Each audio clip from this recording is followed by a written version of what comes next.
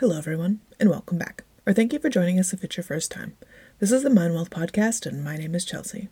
Get ready to sit back, relax, and unwind while we chat about all kinds of things.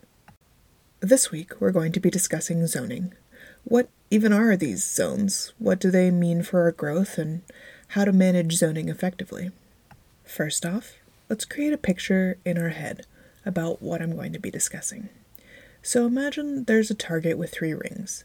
The smallest is a circle in the center, the middle ring, and an outer ring.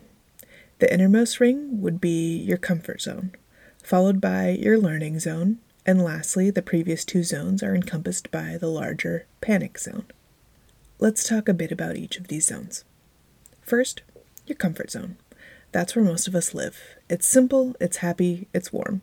It's a space in which you can reflect safely.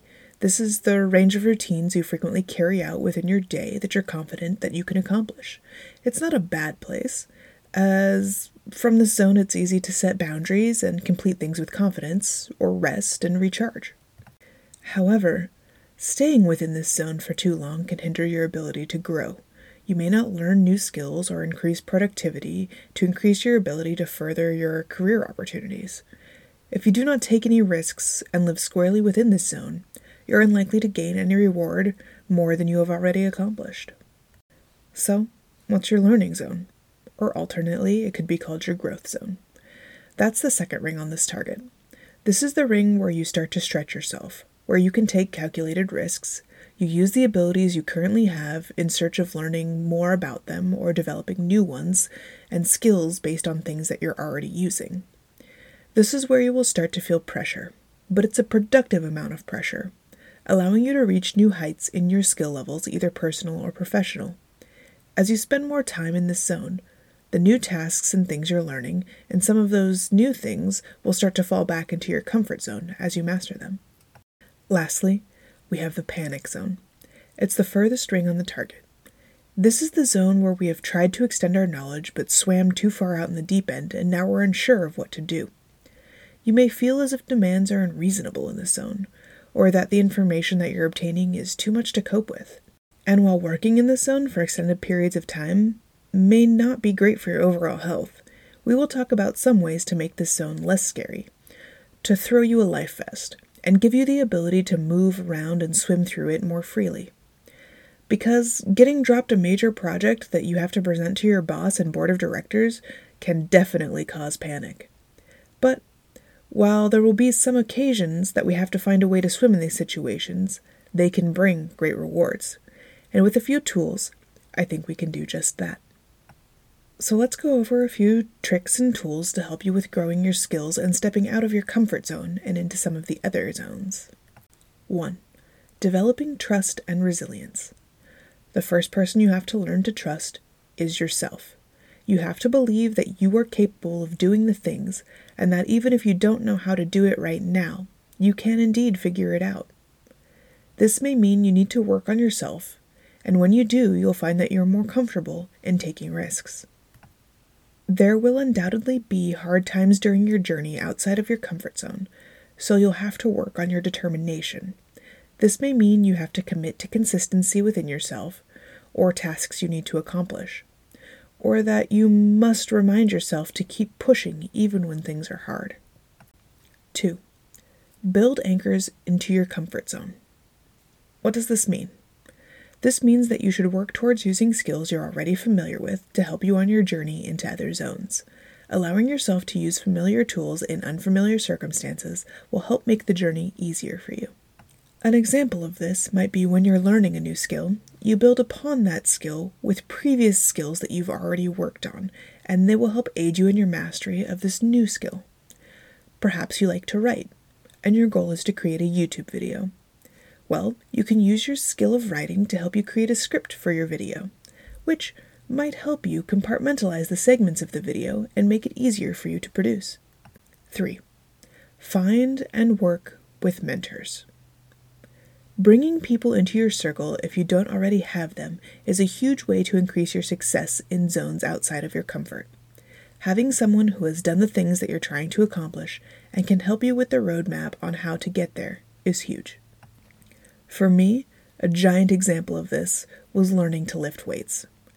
I have worked with a personal trainer for a lot of years to help build my confidence in how weightlifting works, what proper form should look like, and how to do it on my own.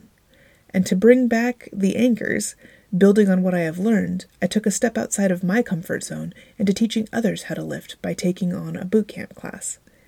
I would never have been able to do this without the help of Leslie. She has honestly been a huge part of my journey and my growth in learning how to focus energy into taking care of myself. I'll link her information in the show notes if you want to check her out. I would highly recommend her services, not just for lifting, but for personal growth as well. 4. Build scaffolding for yourself. Do you know what scaffolding is? When construction companies build a temporary structure which supports the building to allow them to work on it. In this case, we're talking about support structures.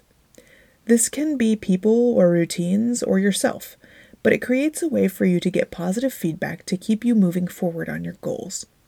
When you hit a snag or you need some help figuring an issue out, you have some kind of structure to lean on to gather support or information to help you work through the situation.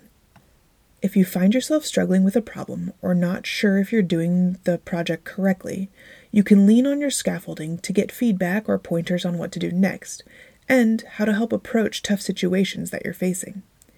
Say you're struggling to keep your house clean and you want to host for the holidays this year. You're working on stepping outside of your comfort zone by being a host and allowing others into your house.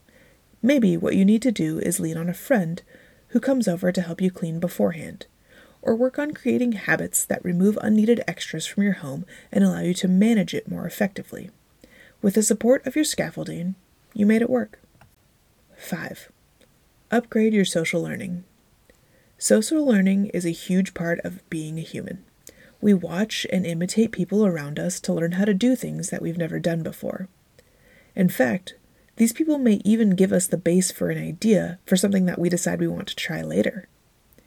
Socially learning should help you learn the tips and tricks on how to get through problems or situations.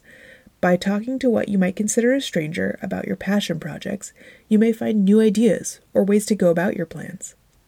With the different attitudes we see from people around us, and studying people who are where we want to be in life, it's like pulling up a roadmap for where we want to go and following the path that was plotted out already.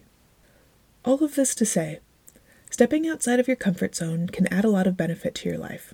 While there is always a time and space to rest and recharge within your comfort zone, just make sure you're working on creating a healthy balance between rest and stepping outside to challenge your capabilities. We frequently talk about the seasons of our life. Those include resting and growth. So make sure that you're planning time and putting in effort to all areas to help yourself reflect, recharge, and grow. And as always, thank you so much for hanging out with me today. I've enjoyed our time together. If you want to join me again for another chat, you can keep your eyes peeled every Wednesday for a new episode. Feel free to follow me at MindWealth on Instagram if you want to get to know me a little bit in the meantime. I'm looking forward to seeing you next week.